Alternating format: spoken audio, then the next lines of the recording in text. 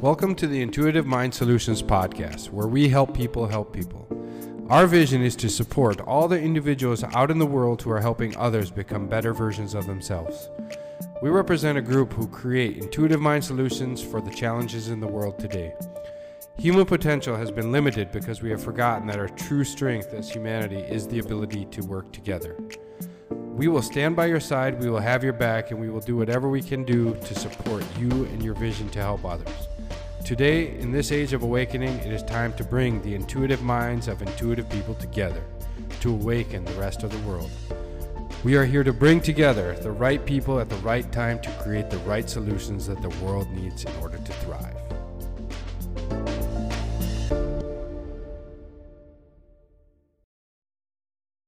The Intuitive Mind Solutions podcast is hosted by Dr. Matthew Bresky and co-hosted by Dr. Adrian Lorraine and Joshua Boudewijns. Stay relaxed, everybody.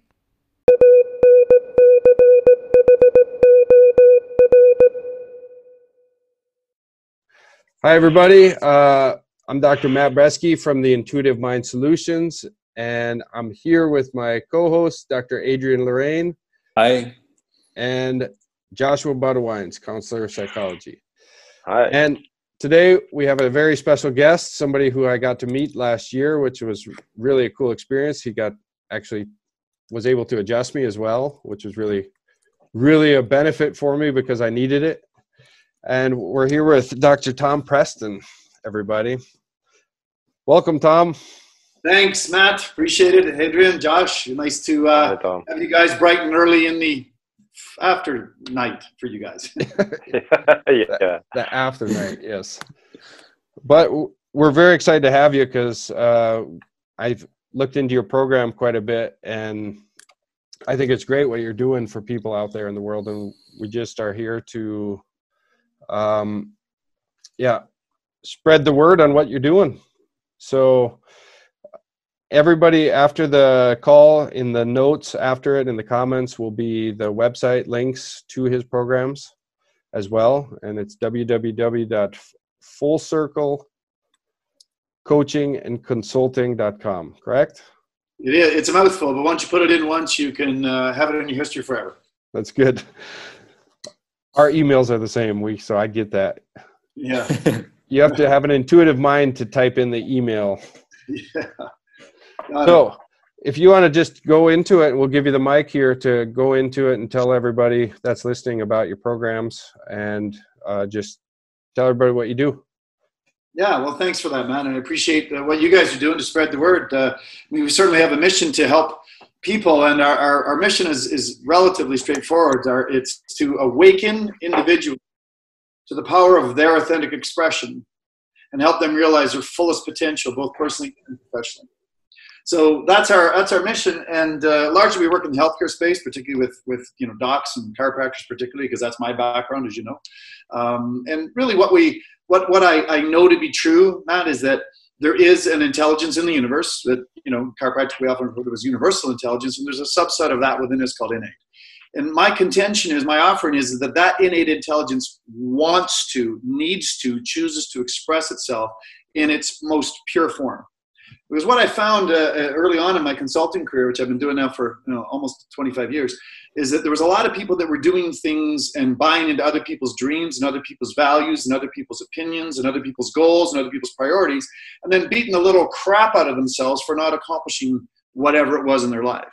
And the essence of that is that the true essence of who they were, what we call your most authentic self, didn't want to accomplish that because it wasn't true for them. It wasn't organic for them. It wasn't authentic for them, right?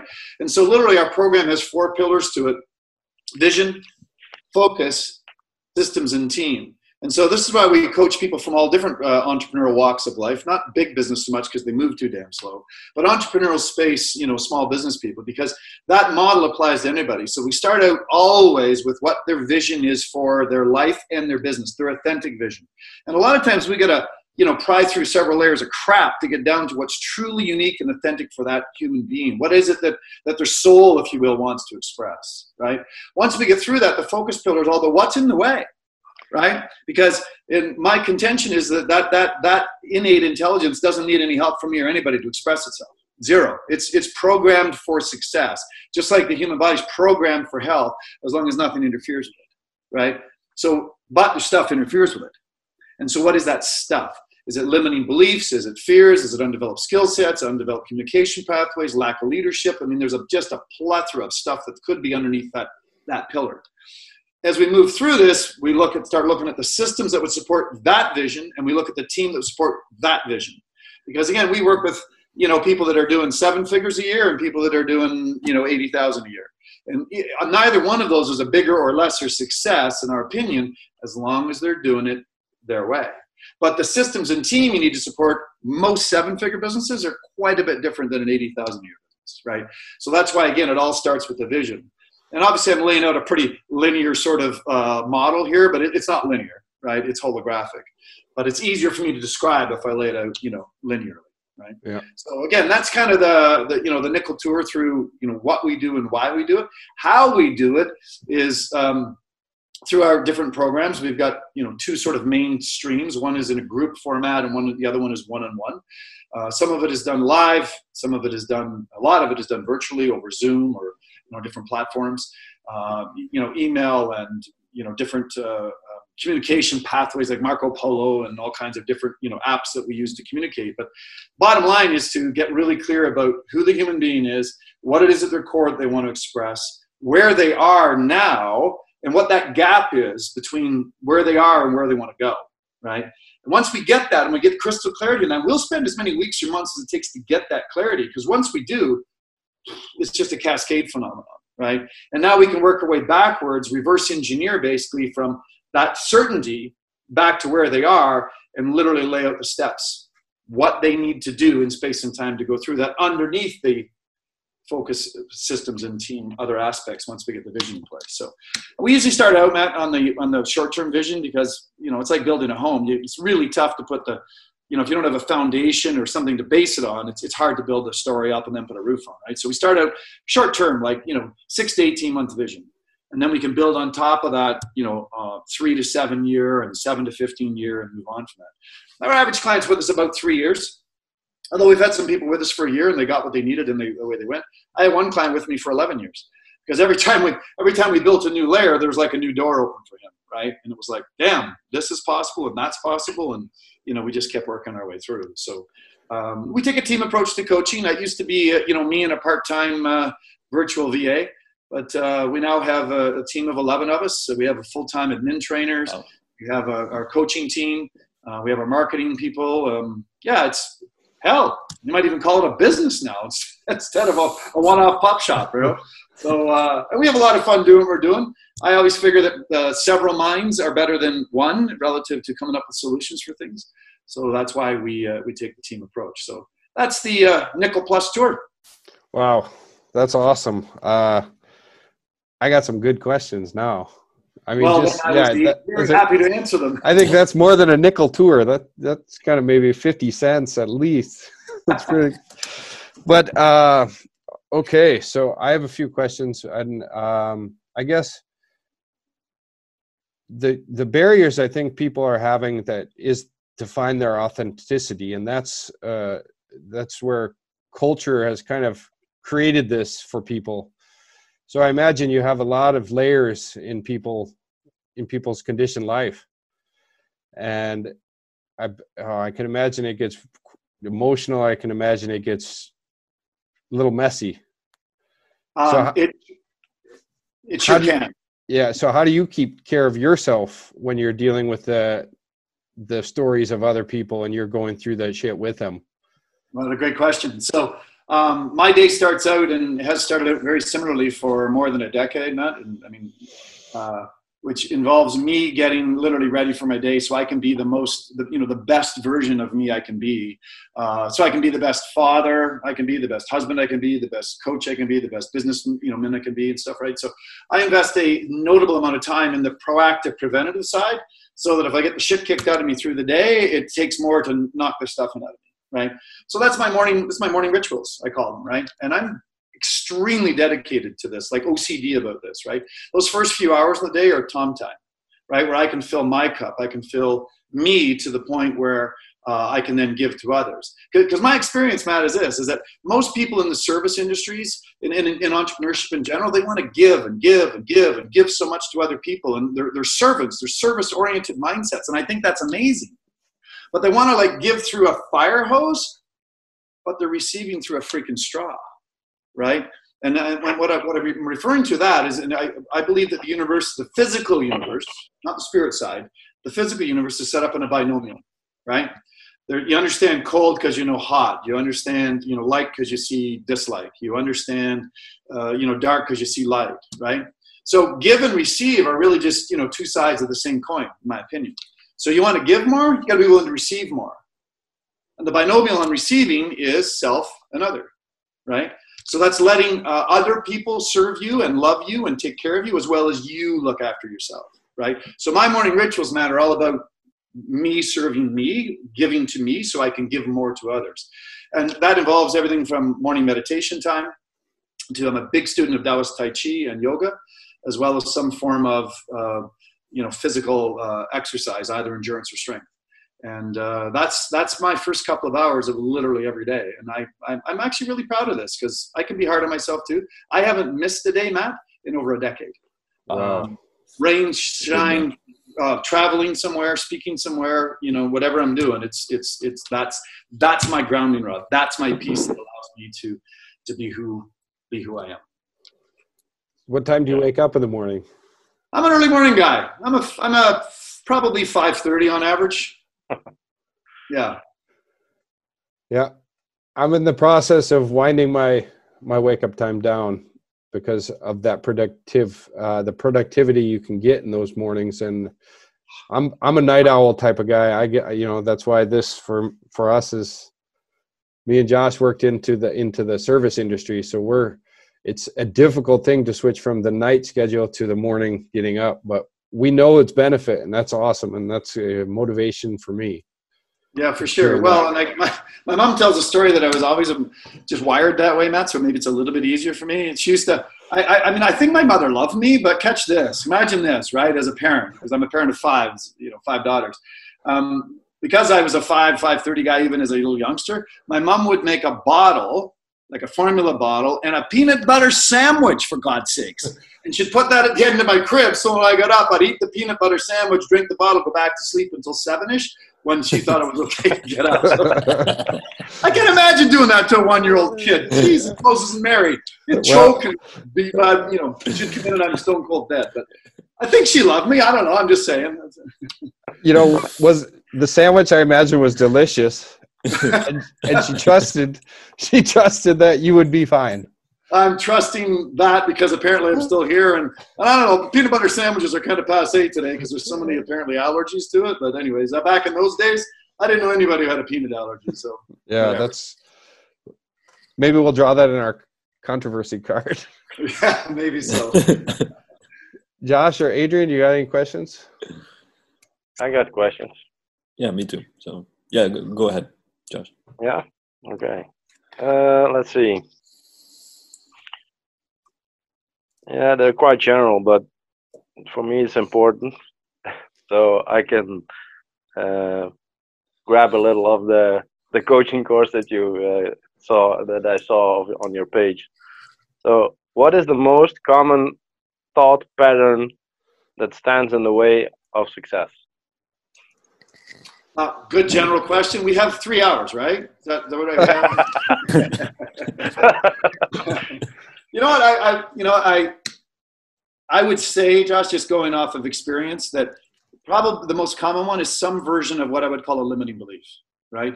Somebody that bought into somebody else's version of success, or someone else who bought into somebody shooting them, in my opinion, a line of BS that said that you're not enough. Right? Mm-hmm. You're the wrong skin color. You're the wrong sexual persuasion. You're too this. You're too that. You're not enough of this. Right? And so people buy into that nonsense as youngsters, young people, in my experience, and that carries with them, throughout their life. Right? So then they get to an adult version of self, which is where I commonly, obviously, meet them, and they're, who am I to fill in the blank.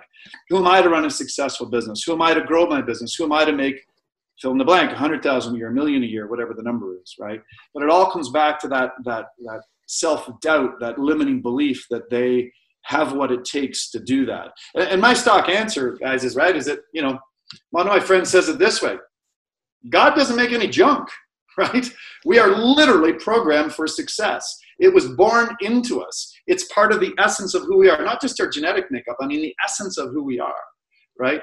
And so as long as we're clear about what it is that really makes us tick, what is it that really juices us up, what is it that's authentic for us, right? Because again, the other piece which is kind of tied to that, Josh, in my experience, is there's so many people that are doing things that they're really not inspired to do. They're just, it's not, again, to use the word again and again and again, gentlemen, authentic, right? Yeah. Buying into somebody else's version of what success looks like. I got a dear friend who runs a very successful car dealership. He really wanted to be an architect. He's in his early 50s and he's basically burnt out, right? Because he just, this is not what he really would love to do with his life. So, Did I answer your question, Josh? Yeah. You answered it, and it's still something I struggle with today. So, but it's very clear. Thank you. And I have another question. It's even more general. What is the first and most important piece of advice you would give to a newbie on the way to success? Well, I would say, again, clear away the debris that is not, your authentic self. But let me just dial into one specific activity, Josh, right? Because I'm a student of the Tao Te Ching, right? And in the very first stanzas of the Tao, they say that, the Tao that can be named is not the true and eternal Tao, right? So if we're truly a part of that essence, that Tao, that intelligence, the matrix that is in the universe, that to try and actually name it, you immediately limit it, right? So to truly define someone's essence, we limit it. But the best tool that we found to bring into space and time the essence of who someone is a core values analysis, right? So an action step I would offer, Josh, would be for people to go and do a core values analysis to get really clear about who they authentically are. It's not a perfect tool, but it's a great tool. And it's one that we use. And we get people to do it very, very early in our programs, because once we're crystal clear about their values and who they are, now we use that as a litmus test for everything that they say and everything they do, right? So like a very common question, a coaching team will ask somebody, say, so Josh, tell me how that serves your values, right? And many times people go, they don't know because they haven't thought it through. And many times if they can't see how it fits their values, it's because it doesn't. And because they're buying in again to somebody else's visions and dreams and goals. And so therefore it's not authentic. And the probability of doing that is really small. I've got actually a talk that I do, Josh. It's called Procrastinate Your Way to Success. Because I believe that everybody should procrastinate on things that are not truly authentic for them, right? Things that aren't connected to their values and that are really at their core, just procrastinate on that. Don't do that shit. Delegate it out. Give it to somebody else. Or for God's sakes, just stop doing it. Because there's only so much time in a day, so much time in a week, so much time in a lifetime to accomplish what you want to accomplish. Stop doing it. Procrastinate. Please procrastinate on all the things that aren't authentic for you. And your core values is really an exercise that can help dial into what it is that's authentic for you, Josh. Yeah, thank you. Absolutely. That's good info. Perfect. Adrian, you got a question for me? Yeah, I have. So I have the privilege to be a student of Tom and Coach Fraser. Was eye-opening for me mostly on the abundance mindset at that moment. I mean, really like a big slap in my face. And I got it too. Still worked on still working today. I still remember the lessons, so it's really cool. My questions are: do you still practice in chiropractic office or not? No, I sold my last practice in 2002, Adrian. Okay. So I have I still see a few people every week out of the family room, right? But that's a hobby. That's not a. Okay. Okay. Yeah. And but I tell you what. Sorry, just quick. I don't want to interrupt you. Yeah. Go. I got great hands, man. I got great hands. I'm a great adjuster, and I don't want to lose that skill. So I make sure I keep up with it by just checking my family and those few people that I still look after. Okay, good. I'll be asking you again next time I see you. So I'll keep you fresh. I appreciate that feedback, Matt. Yeah. I'll be asking you, Matt. Yes. My question: did you start the consulting, this consulting business at the same time you were a chiropractor? Yeah, no, I started my consulting business about 3-ish years before I retired, Adrian. Okay. So that was I started consulting in like late 96, early 97. Okay. And again, it wasn't like a divination process, gentlemen, when I started consulting. It was literally people just saw how I was choosing to build my business and live my life. And they said, well, it was basically my version of success, my definition of success, which is the only one that matters for me, guys, is mine, which is the only one that should matter for you is yours, right? But my definition of success was taking 10 to 12 weeks of holidays a year, working about a 25 to 27 hour work week and making a 6-figure salary. And some people said, well, how the hell do you do that? So I was consulting long before I hung a shingle up because people were calling me. I'd go speak somewhere and I'd get phone calls like, in the pre-internet days, right? Okay. Yeah. So then one day I had a very, very, very busy practice. I had my 5 daughters and I was doing all these phone calls for people. And finally I said to a guy one day, I said, I'd really love to help you. I said, I just don't have time. I'm so sorry. I'm out of integrity with other things that I value. And he goes, well, I could pay you. And I'd been a serial entrepreneur for the time I was a 6-year-old kid selling greeting cards door to door. I said, shit, okay, let's have a conversation. And then I literally had to create the entire model that I worked through. And that 4-pillar model I spoke about earlier, vision, focus, systems, and team, I developed that because I actually it was great exercise for me because I had to stop and realize how I had done what I'd done. And I realized there was a model I'd worked from. So I put the structure together. And it's the same model I've been using ever since I started consulting. If I ever find a better model, I'll change it. I just haven't found a better model yet. Okay. I find it to be apropos. Yeah, that's great. So, my question was, how did you manage to having the chiropractic office and starting the consulting business at the same time?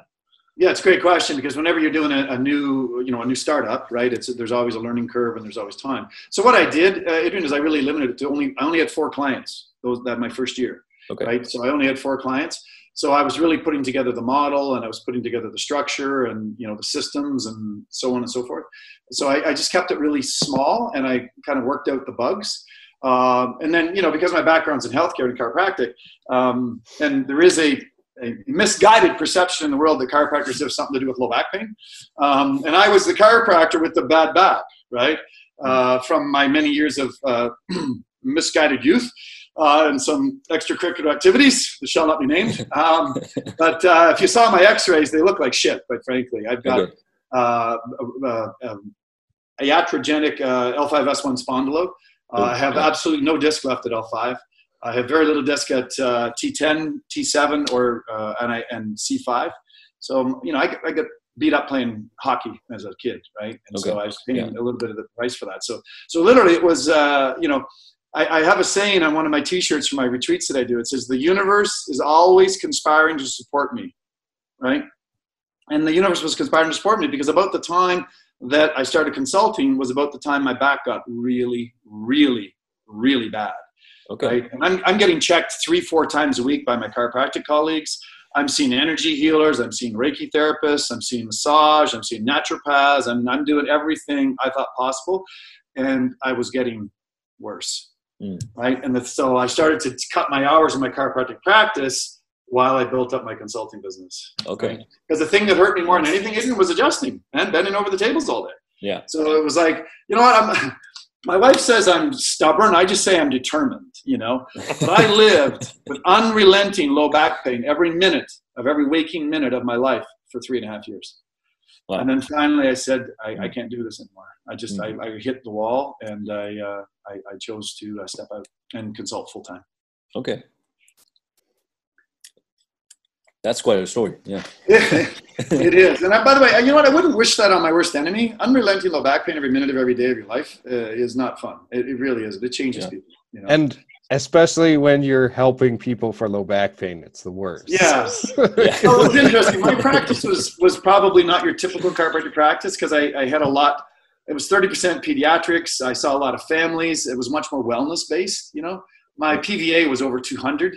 So I mean, people came and they usually stayed, right? So it was a different type of practice. But apparently there was, you know, there is a cultural meme that says the chiropractor has something to do with low back pain. So it was comical that, you know, the plumber with the leaky toilet, the chiropractor with the bad back, you know, whatever, right?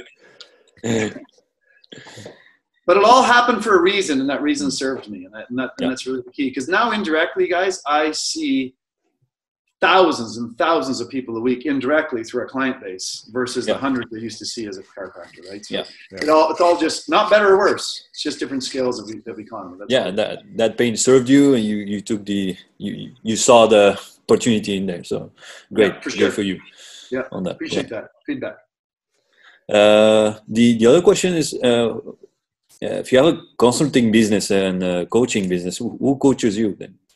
Yeah, great question. I've had some coaches that I've had on and off over the years, Adrian. Mm-hmm. So one of my great mentors in life is somebody you may be aware of, Dr. John DeMartini. Been a great mentor in my life. My current coach is a gentleman out of Toronto. His name's Dan Sullivan. It's a company called Strategic Coach.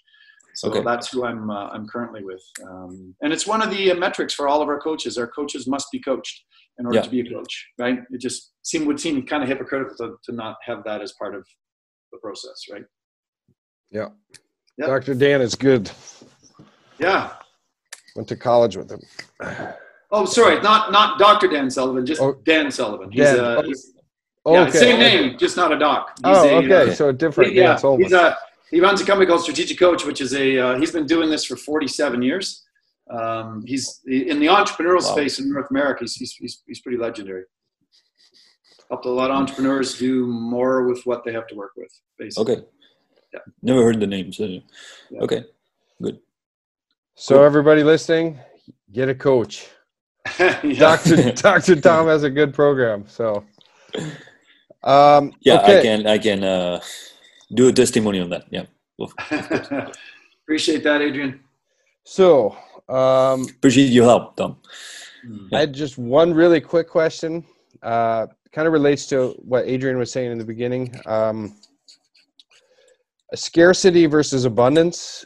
What's one tip you can give the people listening now if they're kind of at a point to where they're overcoming that?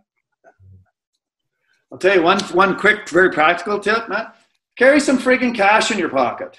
I mean, seriously. Mark Victor Hansen, the guy that wrote the Chicken Soup for the Soul series of books forever ago, he told me that. He says, always keep in your pocket as much cash as you want to make in a day.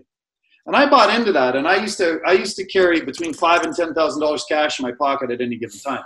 But once the Canadian government outlawed $1,000 bills, it got bloody bulky. so now I usually keep about $1,000 on me at any given time, just in my pocket. And it's amazing. You know what, guys? It's like cash is still king. I don't give a crap where you live in the world. Cash is still king. People say, oh, but you could have a plastic card. Yeah, you know what? Do that when the hydro goes out. What are you going to do with your plastic card then? You ain't buying anything, right? And again, there's something for me tangible about just touching it and feeling it and stuff, right? So that's a very pragmatic, tip that you could use, on a regular basis.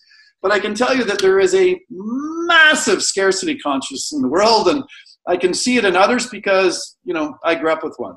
God bless my parents. I love them to death. My dad's 83 years old. He still has a mortgage on his house, for God's sakes.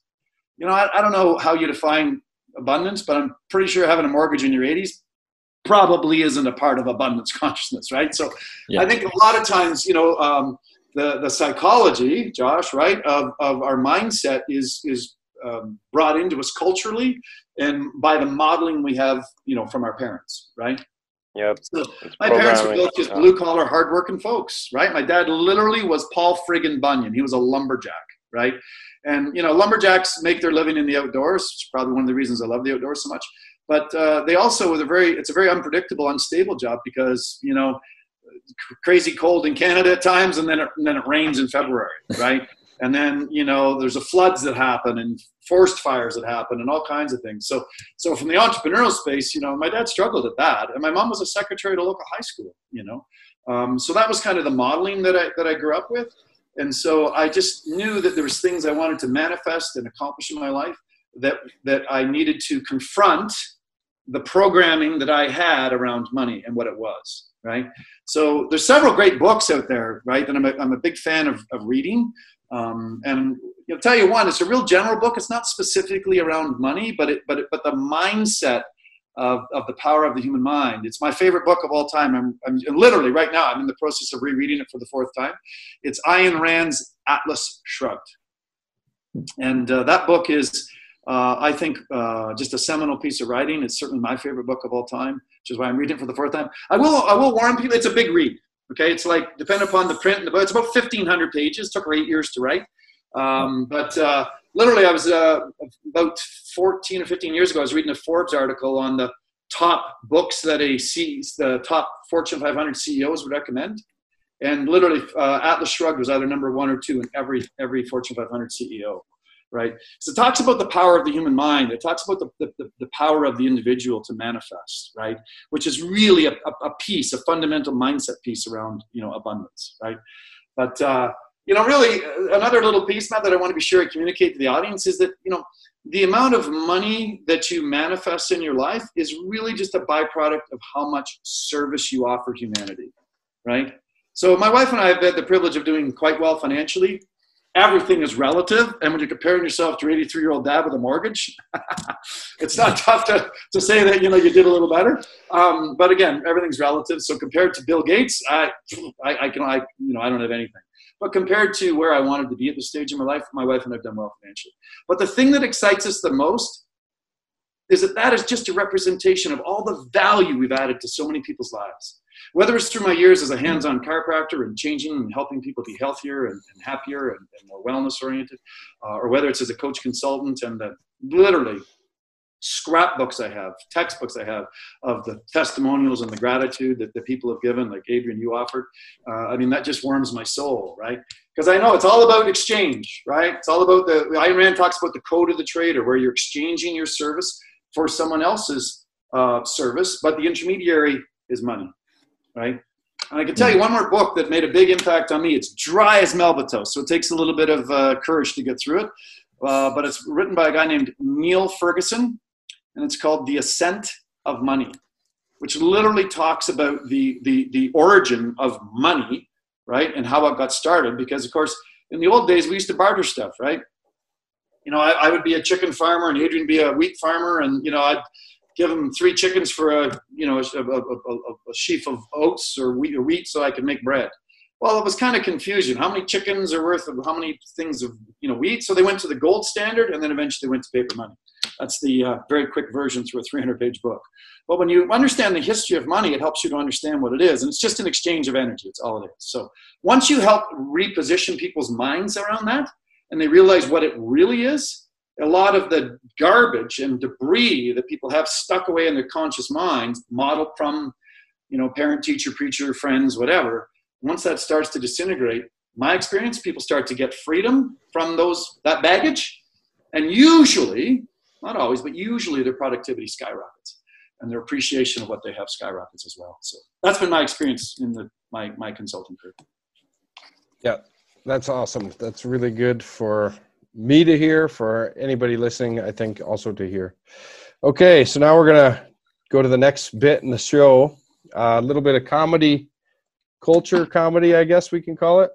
And I'm going to find a couple.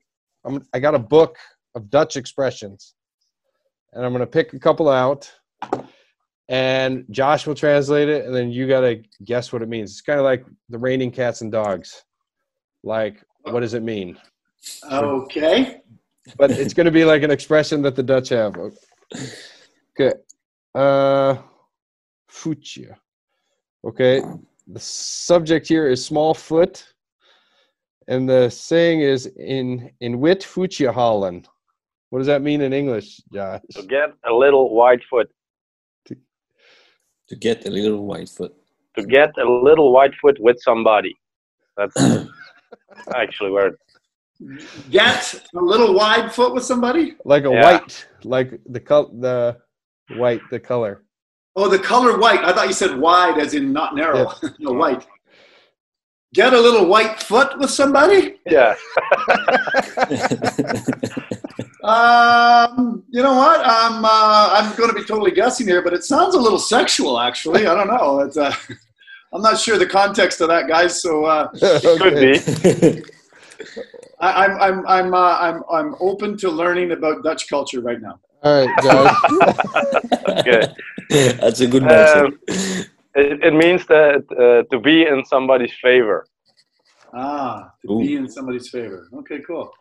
I'll So, I'll like- have to try that one on my Dutch son-in-law.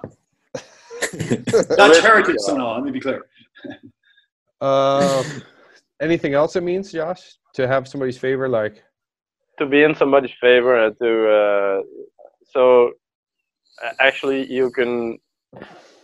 They will take more shit of you than somebody else. That's what it means. Okay. Oh, okay. all right. Got it. We're gonna pick another one here.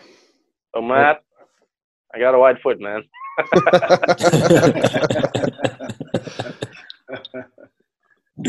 Okay, this one has to do with a door, like a door. So it says, "Mit the door in house fallen."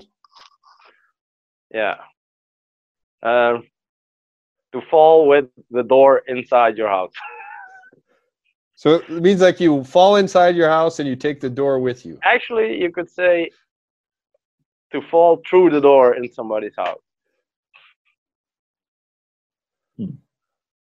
Even To taking the fall door through with the you. door Yeah. in someone's house. That's kind of what it means.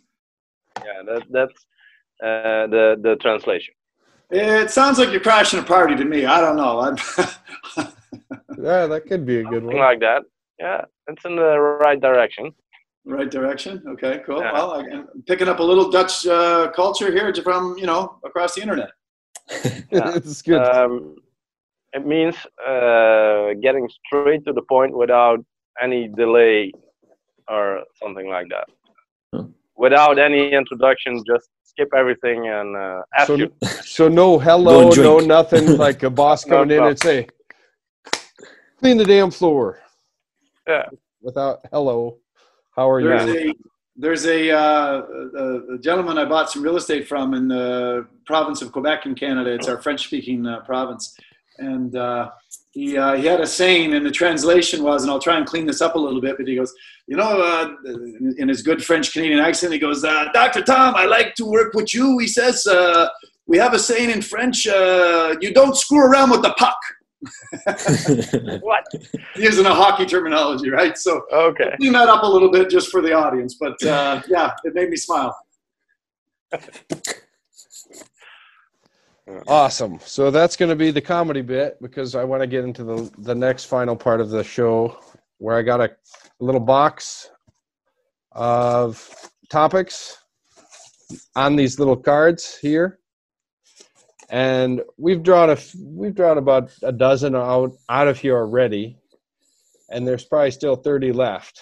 So if you didn't hear episode number 2 with Dr. Kevin Jarena, then you didn't hear the list. So, and like I said before, you can pass if you just say pass. That's not a good one. All right, fair. I have a feeling these could be slightly controversial, Matt. Yeah. And I don't even know what it's going to be. So this is very unscripted for us all. Love the unscripted nature. How you feel about religion? I have the odd opinion about that. Okay. Is that something you want to go into? Well, it depends what the question is. So the controversy behind religion in the world today and its truths, its falsehoods and misinformation that we're given on what you know is true and what we've been taught to believe, I guess. Because we all grew up in a different era than it is now. And you grew up even different era than us. And your parents also different. So the changes that I've seen in religion happen since I was a little kid is incredible. So I guess we could go into religion as a controversy as what is religion's agenda for humanity, and has it been tainted? You know? Wow, that is a broad topic, Matt. Yeah, sure. I think so. Let me just, because you asked my opinion, this is just my personal opinion. I think there's a big distinction between someone who's religious and someone who's spiritual, right? Because I would say that I'm not a particularly religious person, even though I grew up in a fundamentalist Christian background, but I'm a deeply spiritual person. And I think we said off camera, but I just spent 30 days at my wilderness lodge where, the wilderness, nature, that's my cathedral. That's my synagogue. That's my church, right? Because one of my friends says, where is God not? But it's just easier for me to see the presence of the universal intelligence that I call God in nature, right? You can see it anywhere, but I see it there easier, right? So, I don't want to whitewash all religions with the same brush, because I don't know all religions, and apparently there's hundreds and hundreds of different variations of them. But I would say that, human beings have an innate desire to understand spiritual things. That's just my observation. And to understand the deeper questions of, who am I, why am I here, and where am I going? Right? Those are like the three big questions. And so people had opinions about that, or formed, or there were prophets that came, whether you're talking about Muhammad or Jesus Christ or whatever. There's different prophets that have come and offered interpretations of that. And then my experience with my limited study of religion, I read several books on it, is that people then follow that and they adopt that, but they often take they miss the essence of what I think the teachings are, and they take a lot of the teachings as literal teachings instead of essence teachings, right? And they get all caught up in the dogma and the scripting and the stuff, right? And particularly in the Old English, right? Like one that I have done some research on that is literally the English word love, right? Most confusing freaking word on the planet, right? Because, I'm supposed to love my wife, but I love my wife different than I love my children. And I'm supposed to love my neighbor's wife, but not too much, And it's like, it's the same word. And when I traced it back, this is my own research, I found out that when the monks translated some of the old ancient Hebrew, right? And some of those early writings that the Bible was written in, and they basically took a series of words and they all translated in the same word, love. So you've got agape, which is seeking someone's highest good. They called that love. Philo or philia, which is like brotherly love. They just called the English word love. Eros, the erotic sexual intimacy, they called that love, right? Storge, which is like a community service, neighborly love. They called that love. Well, no wonder we're so freaking confused about the word love, right? Because if you go back to the early writings, the early Greek and Hebrew writings, it was translated by someone's interpretation of that. But then somebody takes that interpretation, and they could or did build a religion around it, right? And then people follow it to the letter of the law. So I would offer this perspective is that, any path to God is a good path, right? But there's been more people killed on this planet over the name of religion because their path to God is different than mine. So different must be wrong. Different isn't necessarily wrong. It's just different, right? And it's when you get into the brutality of organized religion that I think we really cross some sort of a barrier. And to answer another part of the question that you asked, is like, it has been my experience, in my opinion, that there are certain religions that eventually what it boils down to is power and control, right? Mm-hmm. Yeah. And whoever had the most power and control also had the most money. And so there are religions that I think of, I don't know that they started from that base, but they evolved into a place where it was about power and control. And I think one of the reasons, Matt, we're seeing shifts in that construct in our world is because, we're no longer ignorant peasants who had to have stained glass to tell stories on the cathedrals, right? We have, a much more literate society than we've ever had before. The internet is doing, it has its dark side, but it has also great ways to disseminate information, much like what you guys are doing, right? And so I think we have some more thinking people that are saying, let me just think this through and not just accept what my grandfather, grandmother, mother, father, whatever told me. My journey, Matt, was in my fundamentalist Christian background. I started asking questions at 12 that no one could answer to my satisfaction. And it was like, well, that sucks. Yeah. So, it was my free thinking that turned me into a spiritualist and a way. But if I go back and I have conversations with some of those people, even my father, back into what the essence of what it was, I'm practicing the essence of all that stuff, but I just don't package it under the thing called religion. Yeah. So that's my story. Wow. You sum it up so perfectly, because I've always said that people in, that worship in, various religions, there's a problem when the belief system that's created by this religion is contradicted by the actions of these people. And so all the death, all the destruction because of it, it's a very hypocritical type of situation. And we kind of have to stop. Give people that freedom to practice whatever religion they want, as long as that falls within the golden rule, which sits in all the religions. It's just written differently, like the word love, and defined differently. And if everybody's actions were in coherence and continuity with their beliefs, we wouldn't be dealing with so much death in the world. And that's where it makes me sad, because it should have never been that way. And it was. I concur. I would offer this, Matt, right? Is that, everything happens for a reason, that reason serves. So somewhere, and it might be centuries from now, some of these crazy times that have happened in the last few hundred years, 300, 400, 500 years, I think there'll be some higher order to that I can't see. I'm not wise enough to see it now, but I have trust or awareness that there will be some benefits that will come out of some of that stuff, right?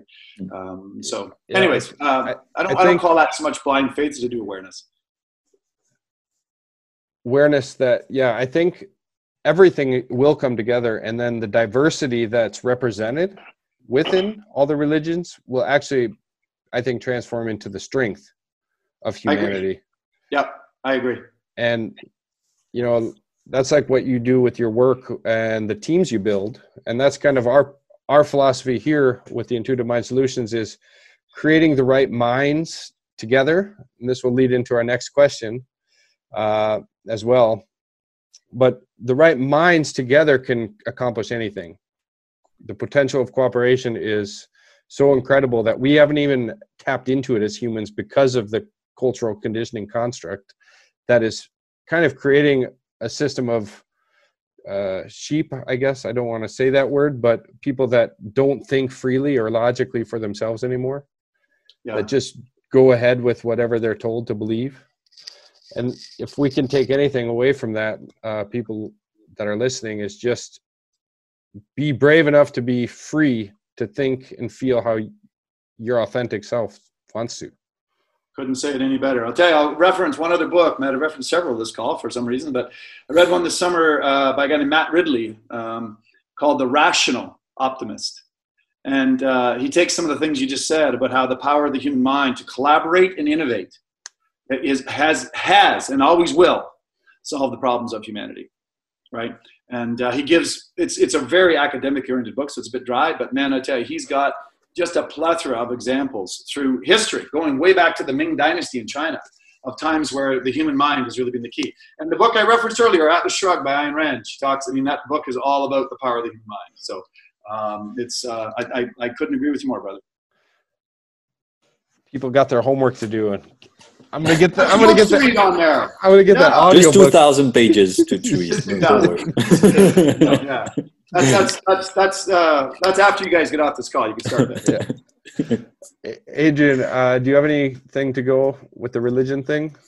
For me, what I always separated it is that the religion as the intention with which it started, and the structure. So in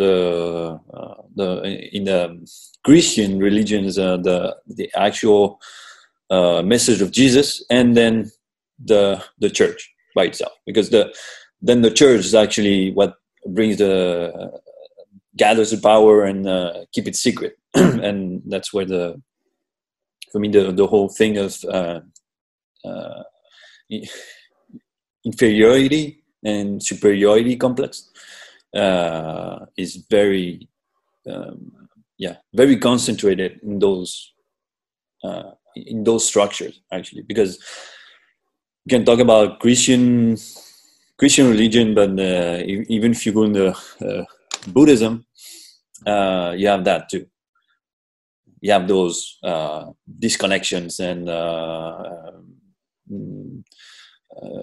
Buddhists that don't want violence for any sentient beings, but wanting to be vegan, but they actually eat meat, and it's kind of an disconnection, really on all planes because of that. And for me, it's very like a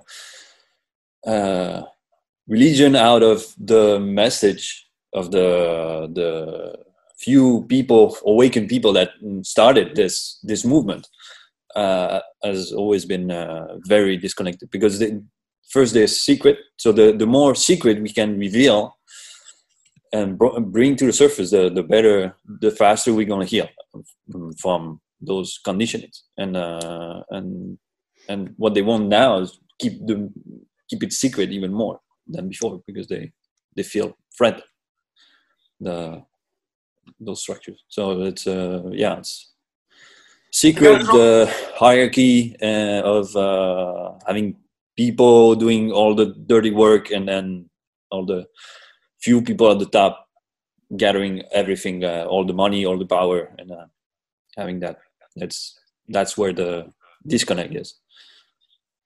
Yeah, for sure. I got to throw another book out. I'm just compelled, guys. So I didn't know. Okay, I didn't know. I was like walking the library today, but Houston Smith's The Religions of the World is just a phenomenal summary of the main religions of the world today. And when I read that 20 years ago, it was a game changer for me. So Houston Smith's The Religions of the World, another book to read. Now you got 2,600 pages to read. Yeah, that's good. And if you want a few hundred more, can read the Power vs. Force of David Hawkins. Hawkins. Yeah, I've seen him speak. He talks. Well, he in this book he talks about the different level of consciousness and different levels of consciousness of the several religions and the ramifications inside those religions. And it's really, really interesting.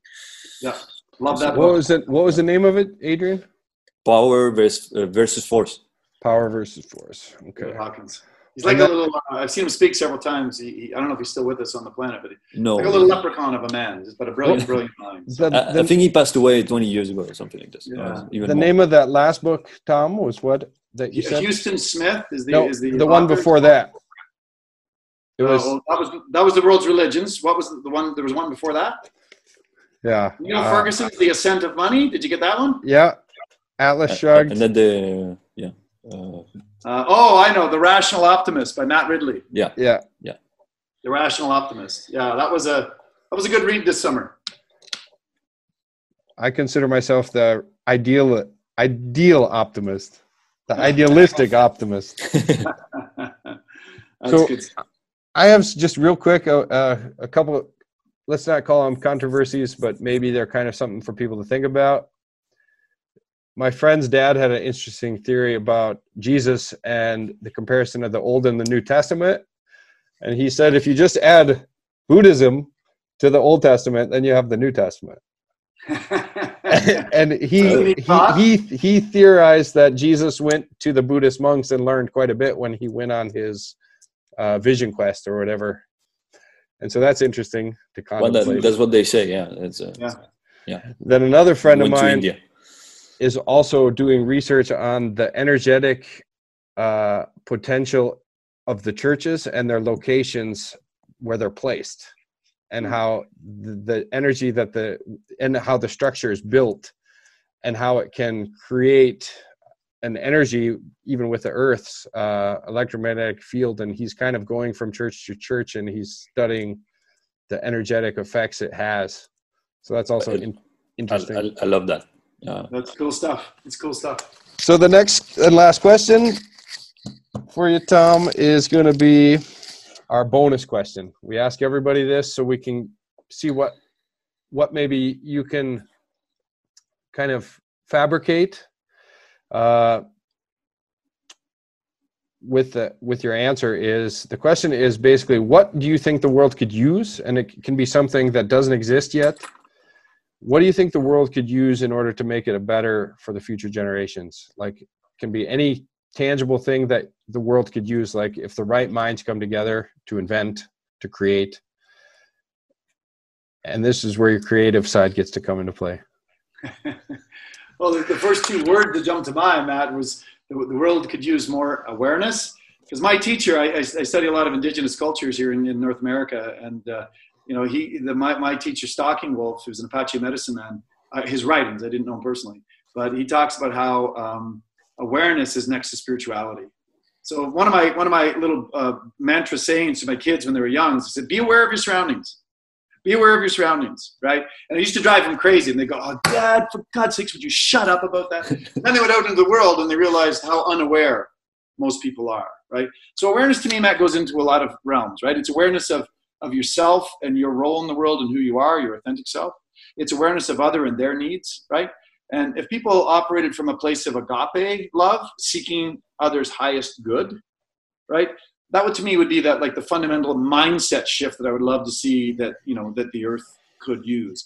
Because if you come from that space, Matt, then the innovation and collaboration that's needed, that you guys are promoting with your work as well, the innovation and collaboration we need to solve whatever the world's problems are, whether they're environmental or they're ecological in some ways, or they're population oriented, or they're healthcare oriented, or whatever. I have an awareness, a trust that we can solve those if we just had more awareness of self and others, our role in the world, what we're here to do, what we're not here to do, and then just did our part, right? Mm-hmm. Like, just do your piece. Let other people do their things. Because I got to this point, Matt, with that thinking about anything that's not authentic for me, I'm just being a selfish prick by doing it. Because I'm robbing somebody that truly gets an intrinsic joy out of doing that, whether it's sweeping a floor or painting a car or selling a shoe or whatever it is, right? I'm being a selfish jerk by doing that and robbing somebody else of their intrinsic joy. And I tell you what, it's not going to be done as well. Quick story, I was at a Prophets Conference where I actually heard David Hawkins speak many years ago in Palm Springs, California. And I went to the local Starbucks store to get to get my morning coffee. And the barista there was really a sharp young girl. And by the third day, I'm just walking in at around the same time. She's already got my drink ready. And I tell you what, it was the same drink I've had all over the world. But I tell you what, there was just something special about that. And I said to her, I said, you love what you do, don't you? And she kind of, young girl, she kind of blushed and she goes, actually, yeah, I do. It's not anything special. I said, no, it's special. Because I said, this coffee is made with something extra, something special, something from within you.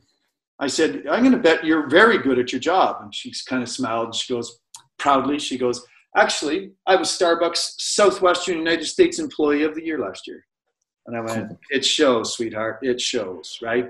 Because when you're doing something that you feel or organically and authentically driven to do, and you have the awareness of that, and you're willing to have the courage to do that and learn how to do that and learn how to do it better and better and let other people do the things that they're driven to do, man, I really do think, Matt, this little green and blue planet would spin easier on its axis.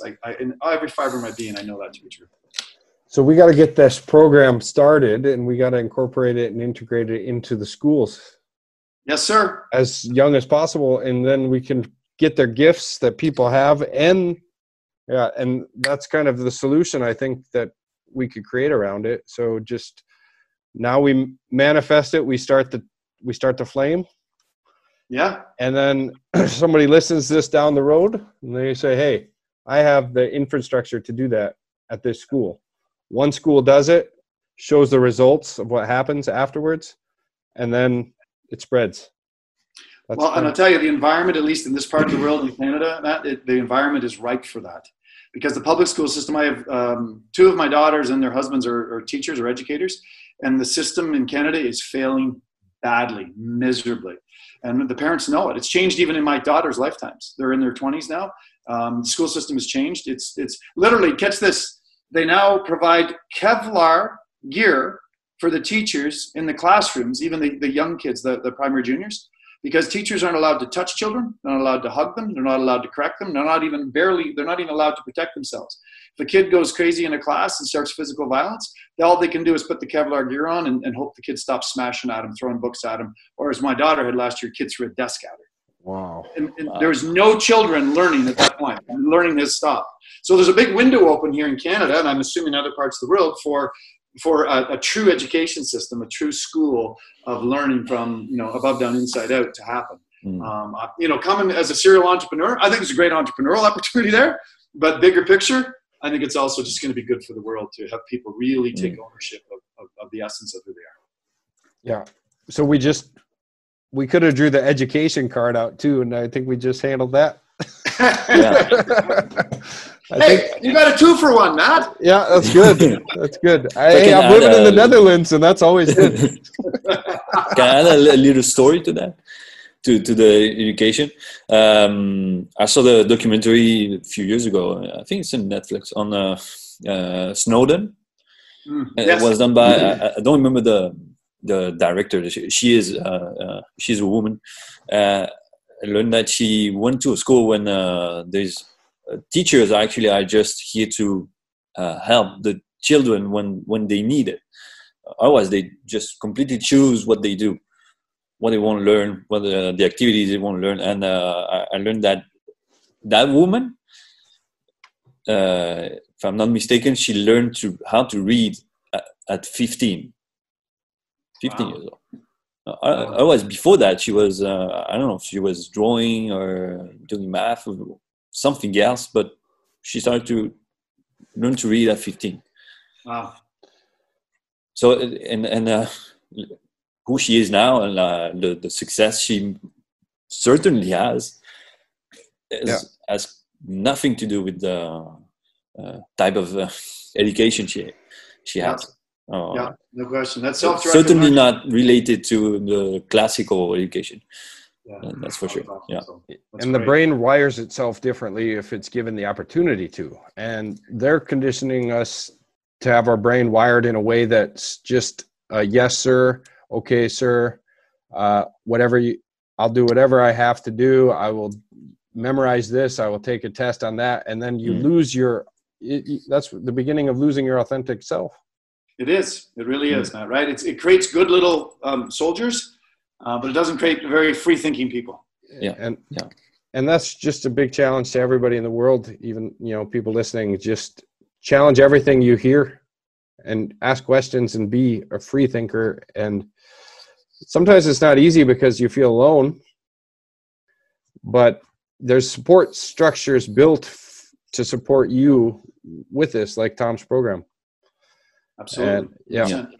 And to know that you're not alone, and to, when the more people come out and start to speak their truth, then we're going to have bigger changes. And I think the situation in the world today, if people did this, it could change the dynamic and change the whole narrative of it if people stop listening to everything they see on the news. Do your own research and ask questions about what is the end goal of this, because it's going to be too late. Well, Jim Rohn, I shot a quick video yesterday. I know we got to wrap this up now, but I shot a quick video yesterday. Jim Rohn had a great quote, who's Tony Robbins' teacher, as most people know. He said, stand guard at the entrance of your mind every day, right? In other words, be careful about what it is that you let into your mind. So I haven't watched a full TV newscast in over 30 years because I found it to be biased, extremely focused on the negative, and driven by, big business and political agendas. And so it's like, well, that's not truth. So why would I bother?